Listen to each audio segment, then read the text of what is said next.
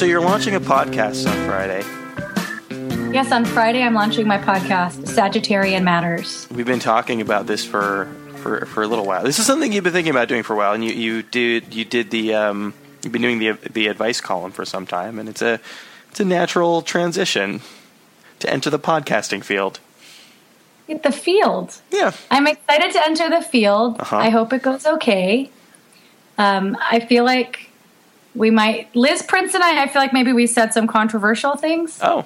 Well, in the upcoming podcast?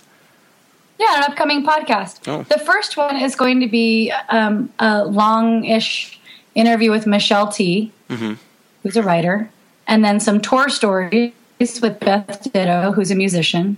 But after that, I have more cartoonist interviews with Liz Prince and Noah Van Sciver and Justin Hall and Ariel Schrag. So I'm excited. I mean, the thing is, I talk to these people all the time anyway. Yeah.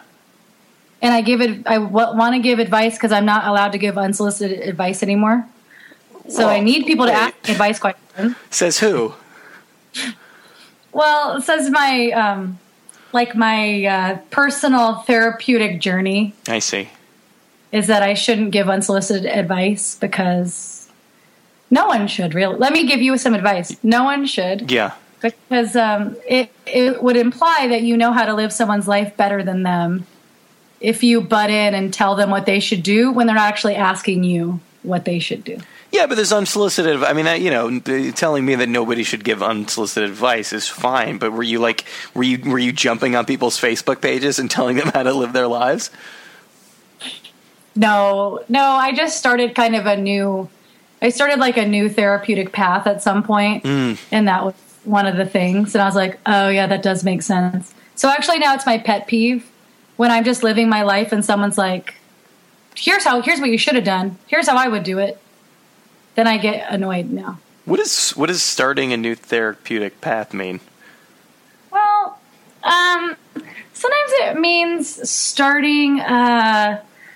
Sometimes it involves joining an anonymous fellowship of people who have one thing in common, and they all follow the same numbered set of rules to recover. You're speaking so cryptically right now, but I can't. That's really all I could say. Okay, some kind of like anonymous coalition. Yes. Okay. But I'm not an alcoholic. Okay. Do you have a coin? Is there a coin involved? There may or may not be coins involved. There may not be coins involved. I Okay, can't say. but you're but you.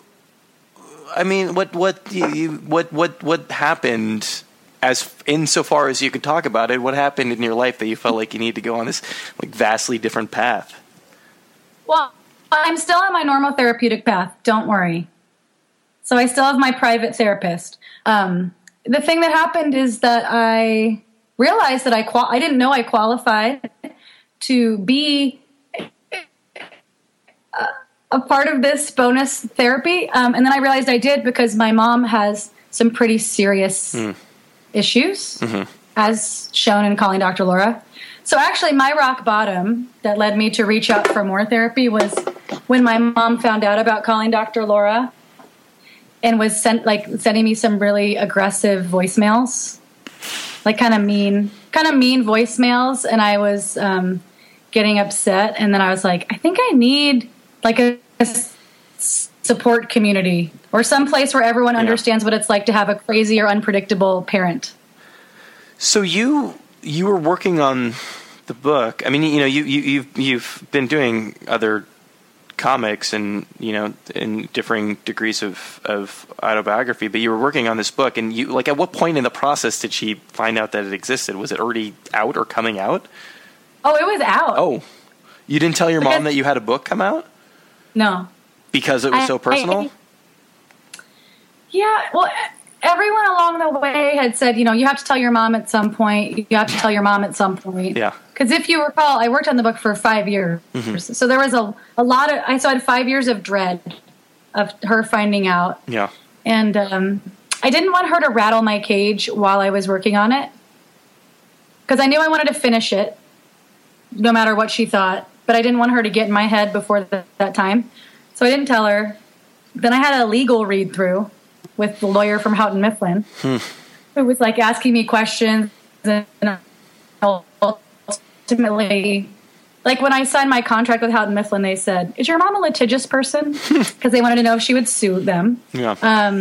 Then I found out actually a few weeks ago that she considered suing me when it came out. But the legal read through, they told me that I was within my rights. So then the book came out, and I said, "Hey, Mom, I did a comic about the dad thing." That's what I said, which is true. Mm-hmm. And she said, "Art therapy can be so powerful." Oh, that's nice. Isn't that nice? Yeah. And I think she was Googling me one day for fun. And then she found the description of the book, and she was not very happy about it. Yeah. So she left me a 1-star Amazon review without reading the book. And started leaving me some pretty hostile voicemails and like weird cryptic. I had to block her on Facebook. Like things got kind of dark for a minute. At which point I expanded my therapeutic journey for a little more support. And so I had to say, you know, Mom, I didn't write this to hurt your feelings, and my feelings are hurt too. And I wrote this to get over this thing because no one was helping me get over it. And I love you, and that's it. And then she read the book, and then she apologized for everything, kind of. Oh. Did you talk through it at all after she actually read the thing, or was it just like, okay, let's move past this? You know, even though she apologized at the time, like she read it and she said, you know, "I'm sorry and I'm humbled and I love you." Even though that happened, she will still now bring it up in a passive aggressive way. Like she'll call it her favorite book. You made air quotes. Does she make air quotes? She'll be like, "Oh, you're talking about my favorite book?" I see. Like she'll say that kind of thing, or she'll make weird comments about me singing like a canary or squealing like a pig or something. She'll refer to it as a fairy tale to my sisters, and they'll be like, "Mom, actually, it's pretty accurate. It's not a fairy tale; it's true." Do you think she feels like you fabricated a lot of it? No. I think that she thinks she should have gotten a better... I'm remembering now. The text she sent me was like, "Oh, I read your book about your pathetic life. And you should have written about how much the George's family loves you. You and your sisters just wait. I'm going to write my own book." Oh, good. Telling my side of the story. Yeah, see if she'll be on my podcast when that book comes out. So I'll give my mom your info. She writes her side. So I think that what she wanted was for me to write a book that said, like, I had the best mom. Yeah. This thing happened, but it was for the best because she's the best mom. And my whole family is the best. And I didn't need a dad anyway. The end. That sounds like a great book that I would have enjoyed reading. But, I mean, you know, the thing about it is, like, you know, and then it's not even passive aggressive so much as it is aggressive, saying something like your pathetic life. But I mean, if anything, like, that's a sign of your honesty, right? That you were like, this is all the kind of shit that I was going through, and this is how low I was at that point. Yeah, I mean, I feel very grateful that I'm not a drug addict. Yeah. Based on the way that I grew up. So, I mean, truly, I'm a cartoonist and I embarrass her. But, you know, I could be a junkie stealing money from her. I don't know. Wait, you embarrass her because you're a cartoonist or because of what you make? Because of what I make. Okay. But the fact that you're drawing comic books for a living isn't upsetting to her in and of itself? No, I think she's actually proud of me in some way. Oh. The weird thing is, Brian. Yeah. Since the book has come out, something's happened over the past year or so, which it's gotten a little bit more attention. It's been out for a couple of years now. Yeah. Yeah. In the past year or so, it's gotten more attention. And so all these relatives that acted so weird to me my whole life have now started to, like, be impressed by the fact that they think I might have some kind of cultural cachet. Mm-hmm. And so now they're coming around. Like the same uncle who my mom was going to sue me with, my uncle who's a lawyer, is now like my Facebook friend and is like, so proud of you. Seems like your life's going great. Huh. So it's very interesting. Yeah. Has it brought you closer together with your mom at all in any weird way? No. You were forming the sound of a no, so I... Let me use my thinking noise as my answer. Yeah. No, but you're talking through stuff that maybe you weren't talking through before, at the very least. It's helpful for me. I can't remember if I told you this before, but before I decided to do the book, I asked a psychic if I should do it. I think you did, yeah. And she said that thing. She said, no matter... She's like, you should do the book now, and it will take you somewhere with your family you need to go, whether it's good or bad. And so I feel like it did. Like this secret, everyone needed to talk about it. My sisters needed this weight off their shoulders.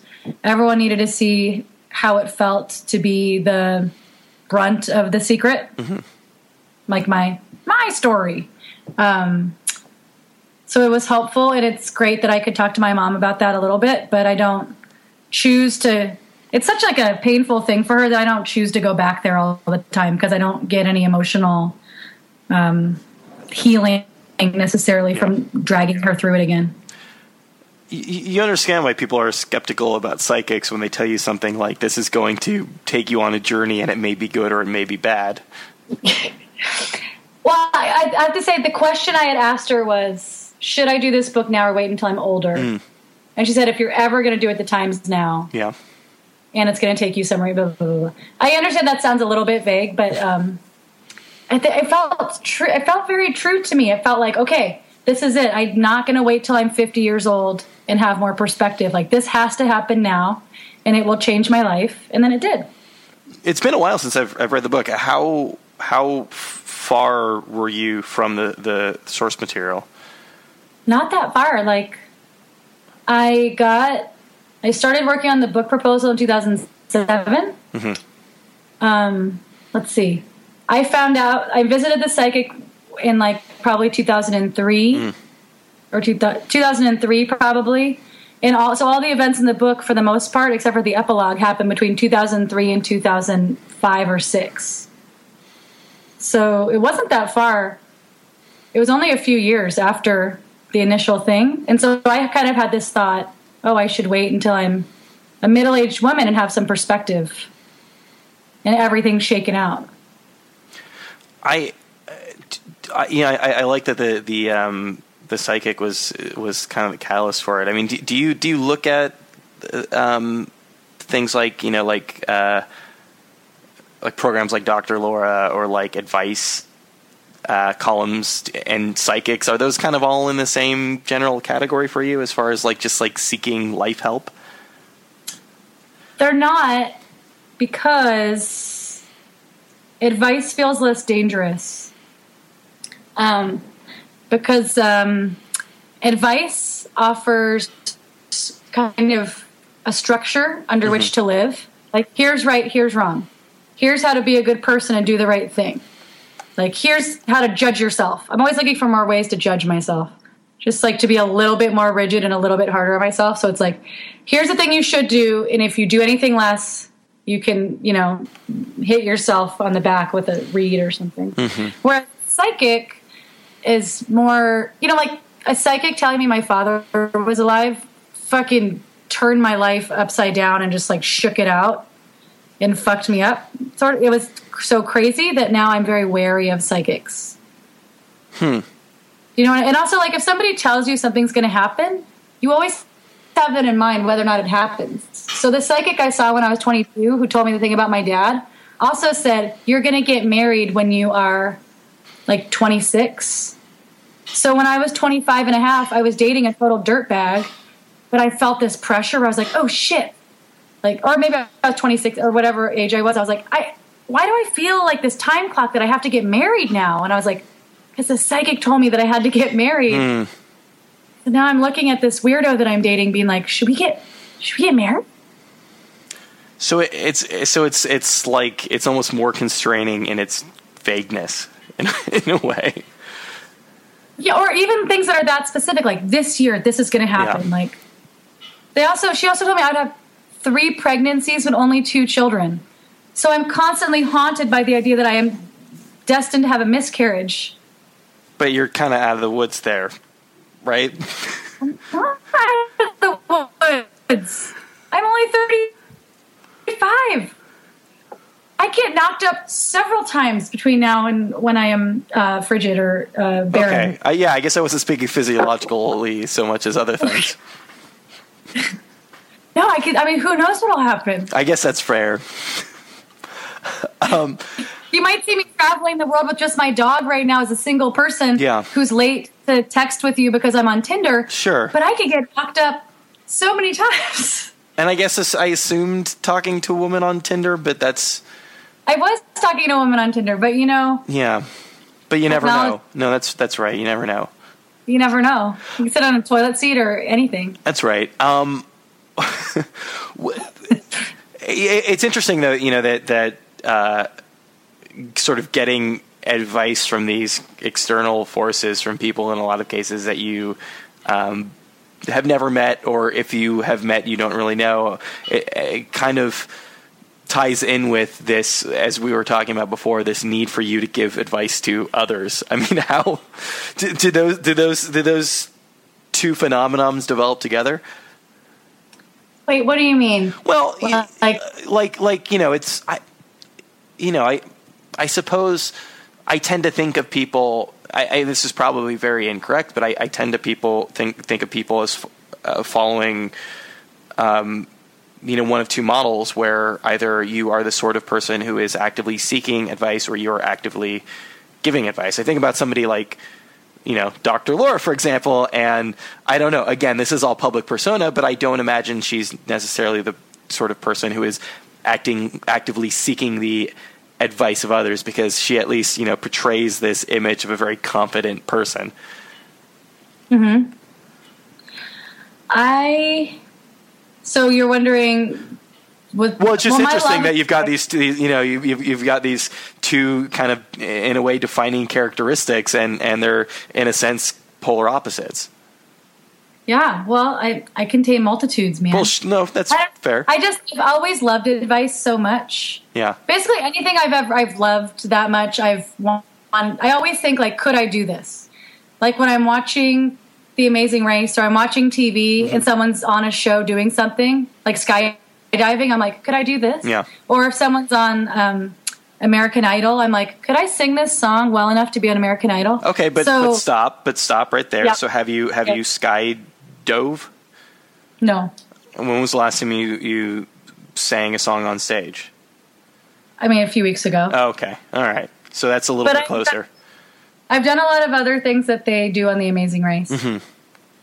Like running through an airport with a backpack on. So... But so in that way, when I read advice columns, I was always like, I love this so much. Yeah. I wish I could have an advice column. But did you feel like there was something about you? Did you feel that you would be particularly good at giving advice to others? I think so, because I actually really used to enjoy giving unsolicited advice. I see. Until this new life path. I always felt I feel a little bit more rigid than a lot of the people I know as well. So I don't mind telling people, like, I feel morally rigid. Like, I'm like, this is manners. This is the right way to do things. This is the way to conduct yourself. So sometimes people want that. People that have less structure or less boundaries, whether or not they follow it, they like to know that perspective. Like, what is the extreme of this? Like, what is the exact right thing to do? I might get it like 40 or 60%, but what is...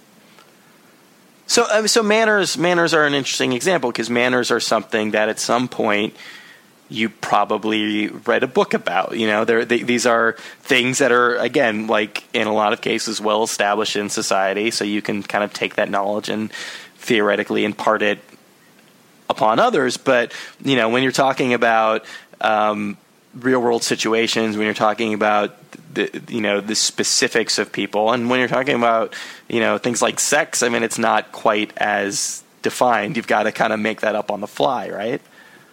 Sometimes, but some things I think are just human decency. You know? I don't know. So, like, what kind of advice are you giving out in the new show? What's the structure of the new show? Because you mentioned these interviews that you're doing. Are you giving like Liz Prince advice during the conversation? No, Liz and I are giving advice to callers. Oh, okay. So, for most of the episodes, it is me having a conversation with someone who is involved in an artistic pursuit as their primary profession. So cartoonists, musicians, writers. And we're talking a little bit about the process of that or what it looks like. We're just talking as friends, and then we take an advice call. So that exists, or the advice message. And then I also have segments where I have people telling tour stories. And I also have some segments in there of my friend Morgan and I reviewing expired food that she has acquired from her job at a grocery store. So you're eating expired food on the show? Yeah. What's I guess you can't really. Well, maybe you can call it a spoiler. Maybe that's exactly. Maybe you should call it a spoiler. That's what the whole thing. That segment should be called spoilers. The spoiler. Yeah. Can you spoil some of the spoiled foods? Somebody sent me some biscuits from Japan in 2011 that have what appears to be my face on them, and a fan sent them. And so I've kept them on my desk for many years, but never thought of eating them. So we cracked them open. What do you taste One like? of them tasted like mothballs or like rancid dust. Yeah. But the other one Morgan really liked. Interesting. We also try paleo cookies. We try superfoods like goji berries. Yeah, spoiled goji berries. We try vegan tuna, which was surprisingly disgusting. But it's not that surprising, particularly spoiled vegan tuna. Yeah. But if it's like from the supermarket, it's not like you're not going to get botulism probably.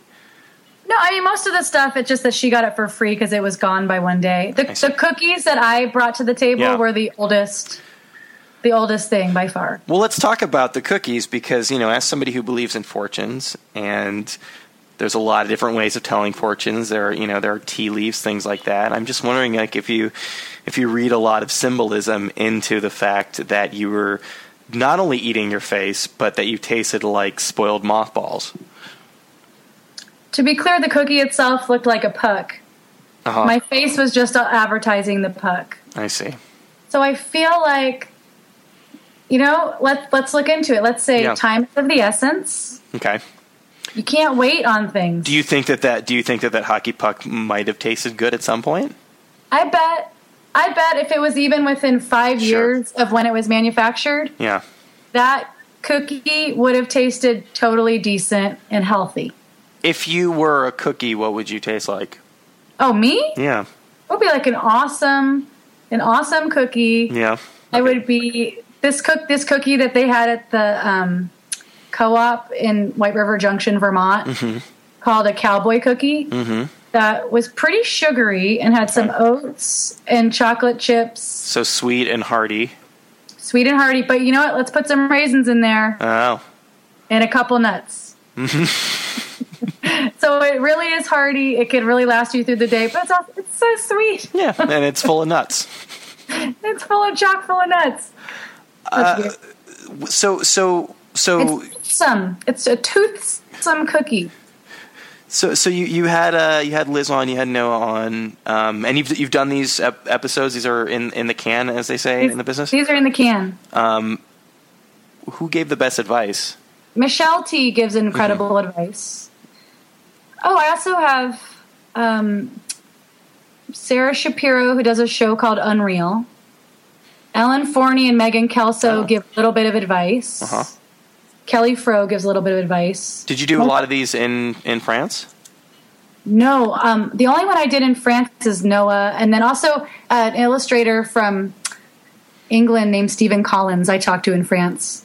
Because he had a really good story about coming to America for the first time, right at the same time as an American actor named Stephen Collins got outed as a pedophile. And so his trip to America was pretty kooky. Oh, wait, is that the Seventh Heaven guy? Yeah. Oh, fun. That's People fun. were tweeting at this illustrator being like, kill yourself. Oh. You were faster. What did you do? Yeah. And he was also but that guy from Seventh Heaven, he also used to be on Star Trek. Oh. But so this guy got booked. My friend got booked at New York City Comic Con. Mm-hmm. But then I guess all of the advertising stuff for his appearance, they used the other Stephen Collins face. They got them mixed up. That would be unfortunate under any circumstances, but particularly after like that weird. The week that he was like, he's a pedophile. Yeah, a pedo, I think they call it in England. So who gets the best advice? I give pretty good advice. Well, we're taking you out of the equation. You have an advice show and have had multiple. What is it? What is it about your advice giving that's so terrific? Because I don't say maybe. There's people that are too concerned with the repercussions of their advice. Like, well, maybe you could do this. Like, too wishy-washy. Shouldn't you be concerned with the repercussions of your advice? No. I'm not telling him anything bad. I'm not saying, like, definitely kill yourself. You know what? Yeah. You're right. Definitely do that. I'm saying, be kind to people, be a responsible human, and also take care of yourself first. Have you given advice that you've regretted? I've given advice that was the wrong advice. Yeah. Like, I have several friends whom I have advised over the years. Like, I have a friend, I will not say his name. He started dating this girl in about 2001. Is it Stephen Collins? His name's Stephen Collins. Mm-hmm. He started dating her in 2001. She stopped dating him to date someone else and then came back to him. And I was like, no way. Yeah. Nah, you know what? Like, she should have chosen you the first time. I think you shouldn't date this person. Well, guess what? They've been life partners for 15 years. They have a child together. And I think that they're going to be together for their entire life. But do you feel like that was bad advice? I understand why you would give that advice. Like, that often doesn't work out well. So was the advice inherently bad? Or, I mean, this is kind of the problem with giving advice to people. I mean, at least in this case, you had some context for it, but when you're just giving kind of advice to people you don't know, it's hard to really know the circumstances that surround the decision. I think that people get too mired in the emotions of it. Like, that's why it's hard to make a decision in the moment, because you see all the weird little working parts. It's kind of like when you're dating somebody who's bad for you, but you know their life story and you know what a good heart they have somewhere beneath all the bullshit. Yeah. But then you can tell somebody else who's not close with them, who just sees the bullshit and sees how it's affecting you. Does that make sense? So, like, it doesn't matter if the person was, like, beaten like a dog as a child and has really great intentions. If they're being cruel to you, that's all you need to know. Like, they can go... A lot of people had a bad childhood. Guess what? And they are not cruel. So that person could go to therapy and try to date you again. But in the meantime, hit the road. Yeah, but there are a lot of moving parts in any relationship, obviously. So people have to tailor it to some degree. But I was going to ask you before, like, what it was specifically about Dr. Laura, but I think you've answered my question there, which is the lady does not fuck around. She does not fuck around. I like the dog whisperer. I like Dr. Laura. I even like Dr. Drew, and I actually agree with Dr. Drew the least of those three people. But less than the dog whisperer. Cesar Millan, I believe in wholeheartedly. Yeah. I also believe that he had an affair with Jada Pinkett Smith, but that's a separate Nicole George's conspiracy theory podcast. Huh. She is the one that bought him English lessons so that he could go on to be the dog whisperer. He didn't know any English before he met Jada Pinkett Smith. Does she know Spanish?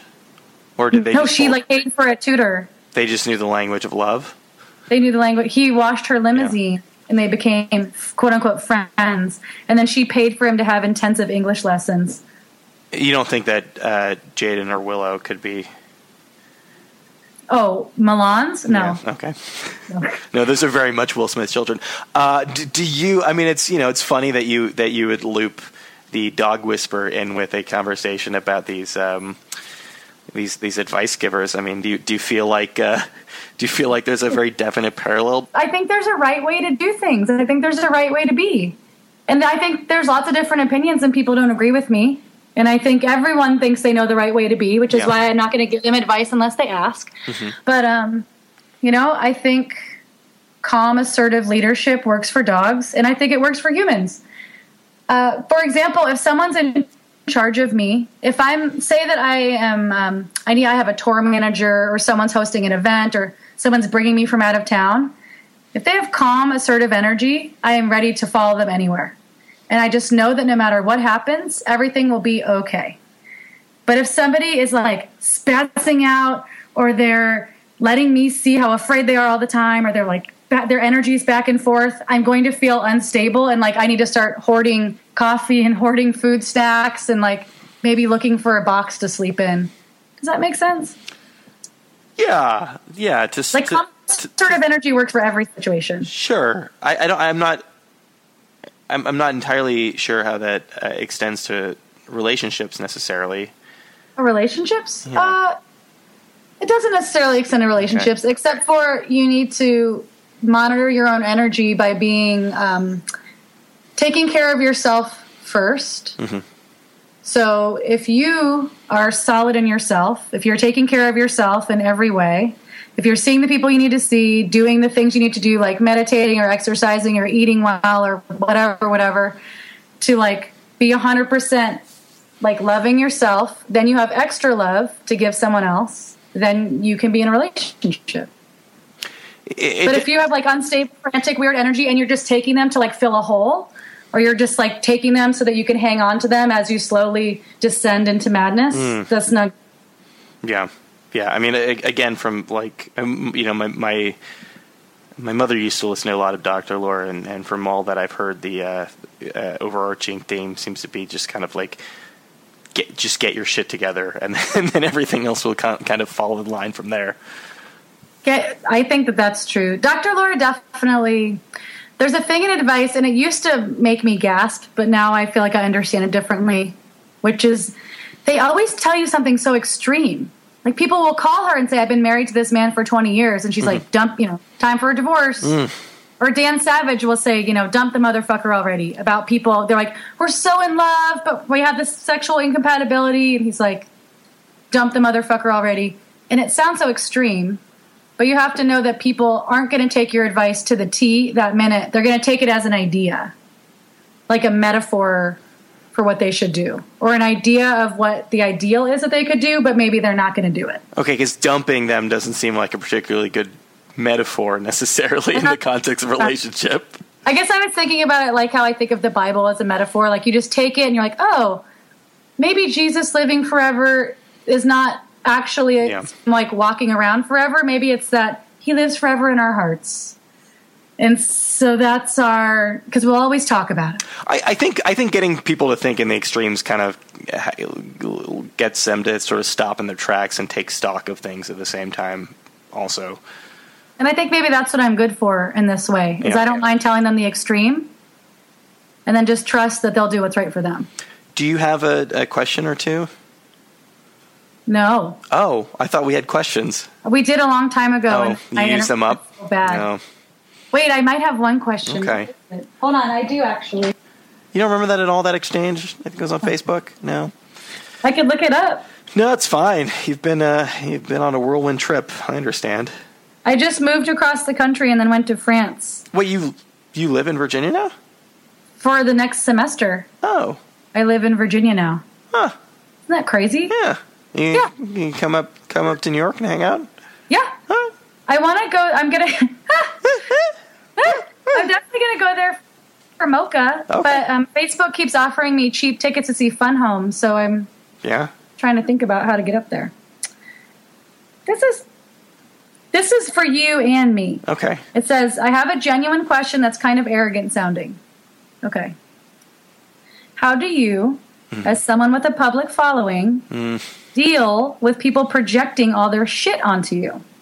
I have a minor internet following, and I'm getting really disconcerted by total strangers assuming this intimacy with me based on nothing at all. It's creepy. Signed, Confused in California. I have to just appreciate the fact that they are reading my work, enjoying my work, that they feel close to me, but then I need to detach. And sometimes that means being more private in the rest of my life than I otherwise was.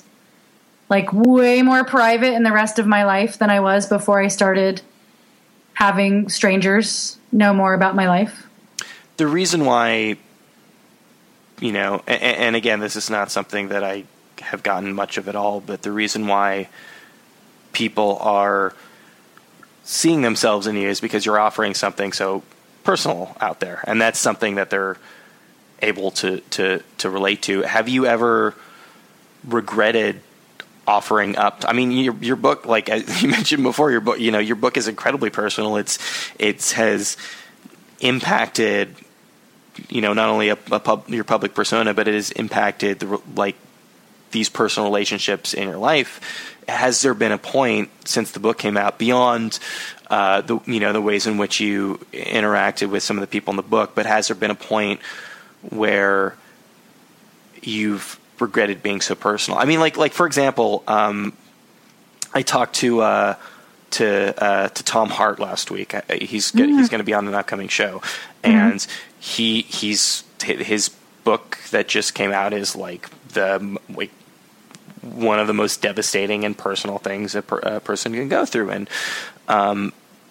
the question that I asked him was, not so much about the grief of the process of writing it, or even the grief of the process of he was in New York to give a couple of presentations. He had done Barnes and Noble the night before and was doing Society of Illustrators that night. And the question that I asked him was, I assume that you do a book like this, you go out there, and the minute you're done with the talk and you walk into the crowd, people are going to come up to you and they're going to tell you these incredibly heartbreaking stories about losing their own children. And that's got to be an instance where it's going to be hard. And maybe that's not so much having somebody project their own shit onto you as having to kind of live it over again, in a sense.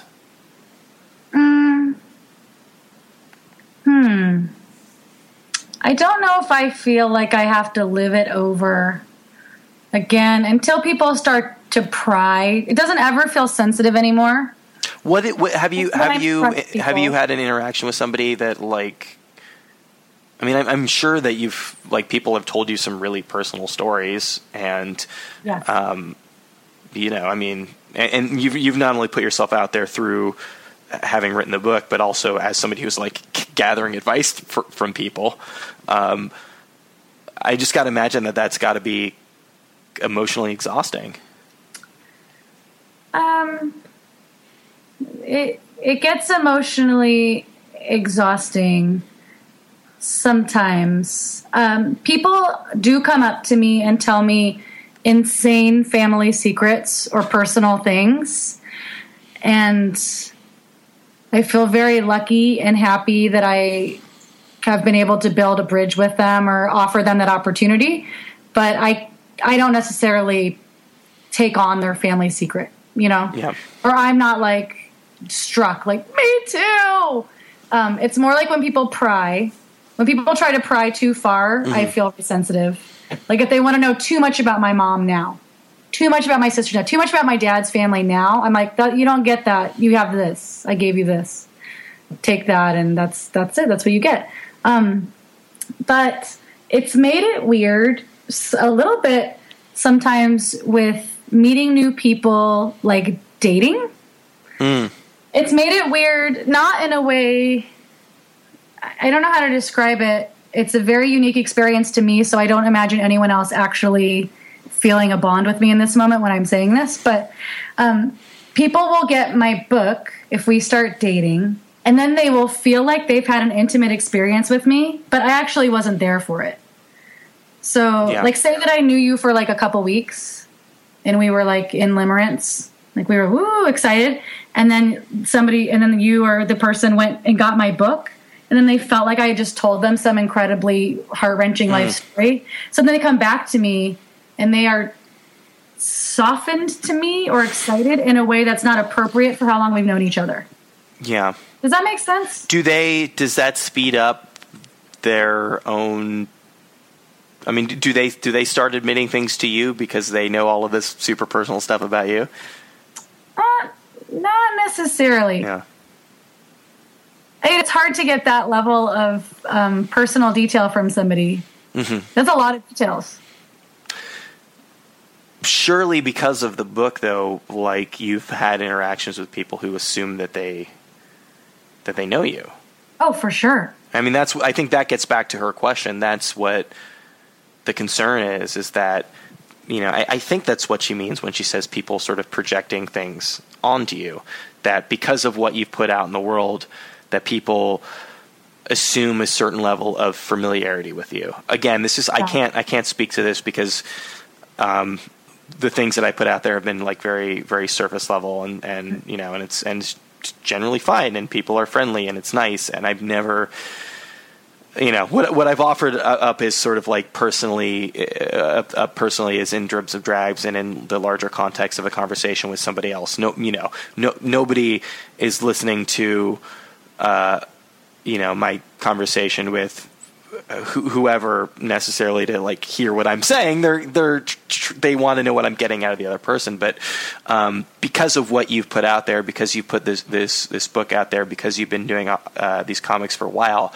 I've got to assume that there are situations where you go to a comic show, you bump into somebody, and it's just like you guys, they're treating it like they've known you forever.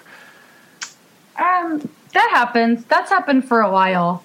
But with this book, I remember when it came out, one cartoonist was like, or somebody was like, oh, now I understand why you are the way you are. But it was somebody who doesn't actually know me. It's someone who's read Invincible Summer or read Clutch's depictions of me being a bitch to him. And then they read this book and they're like, now I understand why you are the way you are. And I was like, I know why you're such a bitch. I was like, what are you talking about? But people have been doing that to me for years because like, Clutch has been drawing those pictures of me being like, you're stupid, Clutch, which is not how our friendship is at all. He's been publishing that for years. So people in Portland have like men I know in comics have drawn me hitting men. They have drawn me yelling at men. They've drawn me with pointy teeth. They've drawn me with veins coming out of my neck, sweating, screaming, spitting at men.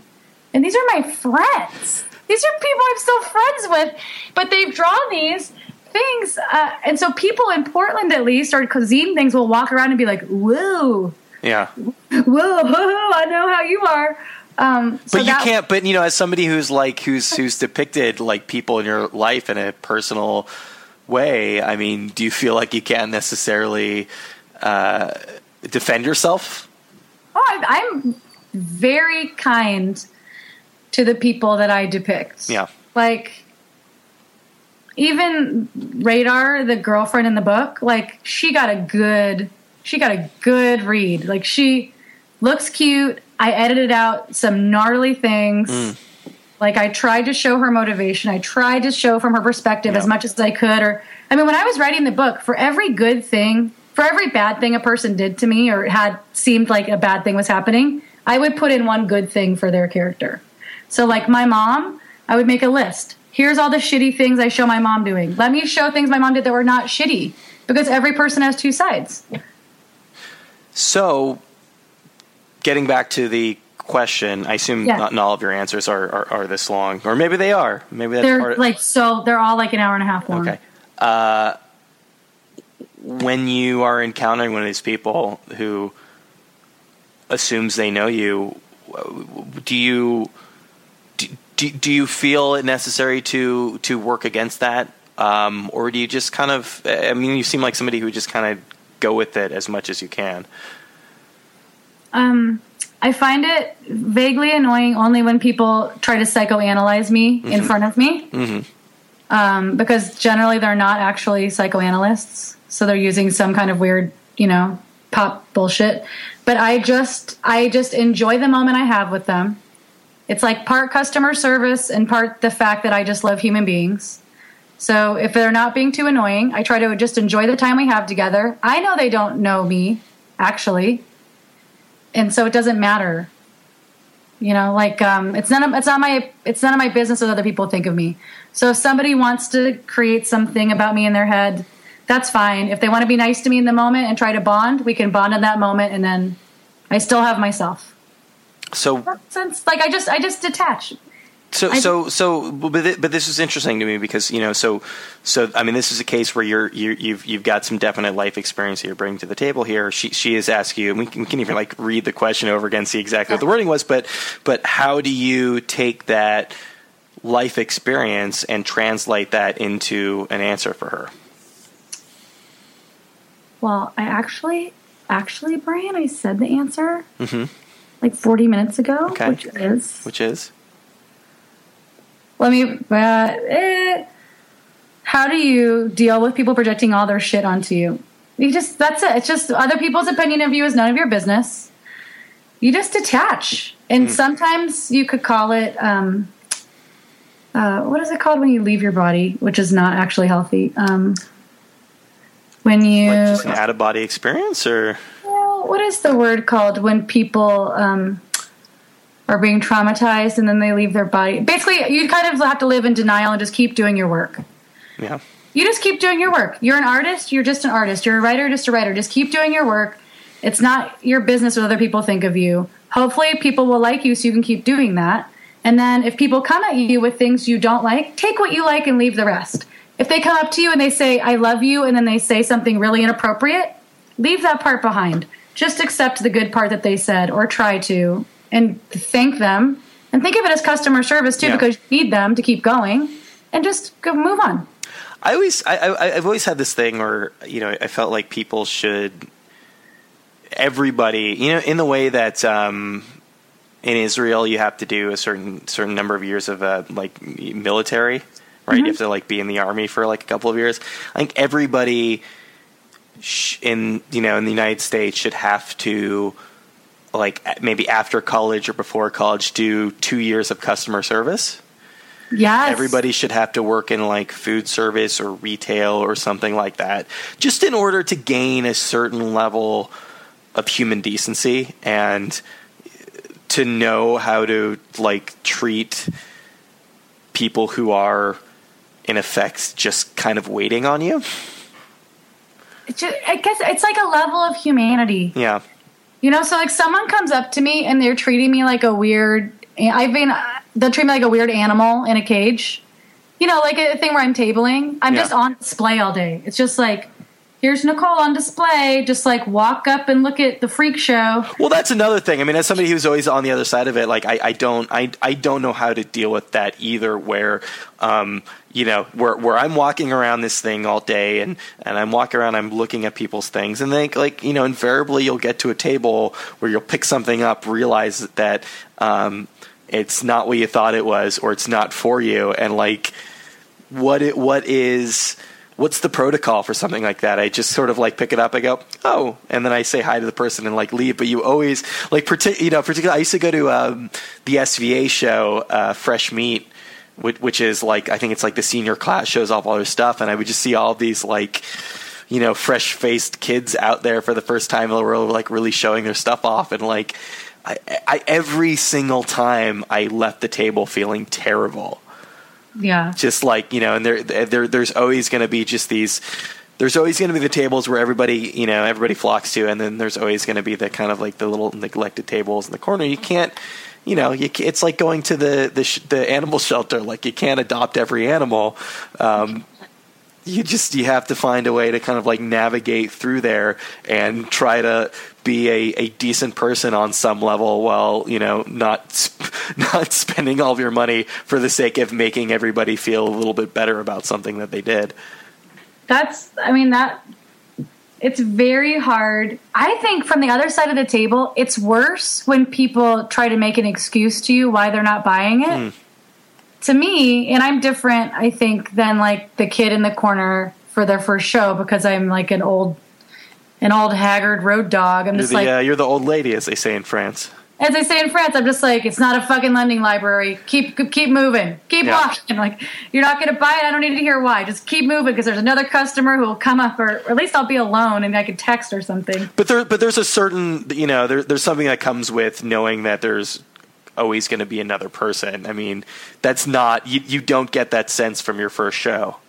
I think, at this point, it's hard for me to remember. I kind of am like, I would rather be alone at this table than have to nod and smile while you explain to me how you don't have any money, but maybe you'd buy this if you did, but you don't. And like, oh, this is nice. But like, I would rather people come up, they look at it, they smile at me or say thanks. Or like, this is really beautiful. Thank you. And just walk on. So should you try to find the good in something and say a complimentary thing and then move on? Is that the way to handle it? Or should you only say a complimentary thing if you have a complimentary thing to say? Make it real. Yeah.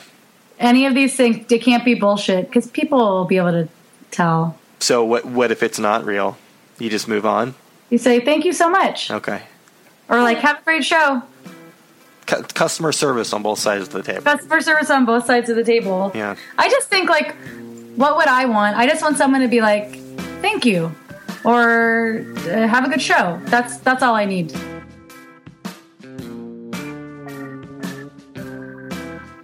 There you go. That was Nicole George. As I mentioned at the top of the conversation, we had been talking about her launching a podcast for some time now, and talking about getting her on the show to talk about it. We tried this a few weeks ago, had some technical difficulties. You probably figured out pretty early on into this conversation that the entire thing was done over Skype. So still a few audio glitches here and there, but it went pretty smoothly so far as Skype conversations go for the most part. But we had a fun conversation before, had to scrap the whole thing and start over again. But always enjoy an excuse to talk to Nicole. Always a pleasure having her on the podcast.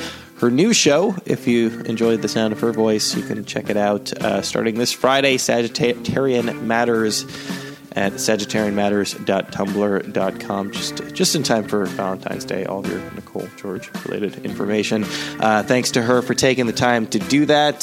Thanks to, thank Brian. I edited this thing together, but he does most of the heavy lifting on the show, so thanks to Brian for all the much better editing jobs that he tends to do on this here podcast. Thanks to everybody at the Boing Boing Podcast Network. If you like this show, many other fine shows you can check out at boingboing.net or over at iTunes. Please rate us on iTunes when you have a chance. Lots of other good shows coming up in the near future. Got some more bonus episodes lined up as well. So I hope you enjoyed this. Plenty more coming at you. Stick around. We will be back in a few days from now with another episode of RIYL.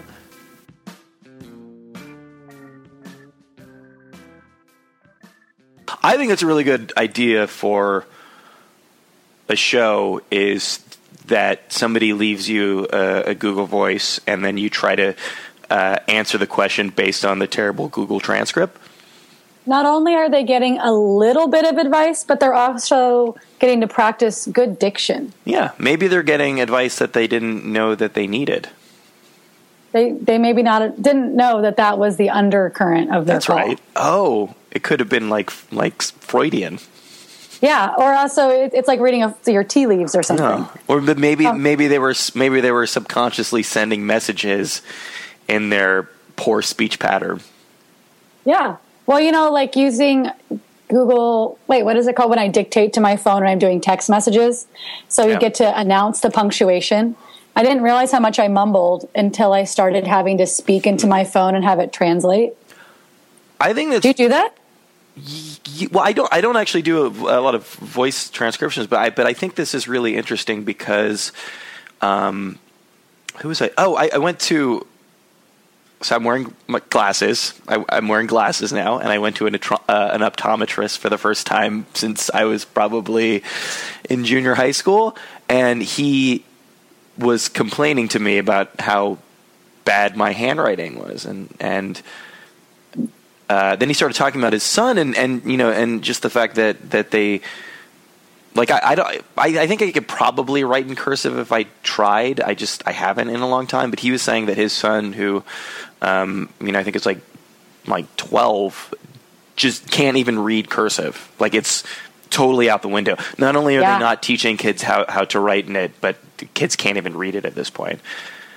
But I'm wondering if, like, because this sounds like, you know, we're always talking about all these negative implications from technology, one of which is that, like, none of us can write with our hands anymore, but maybe we'll all speak better in the future. Well, I'll speak better because we'll also have to announce punctuation.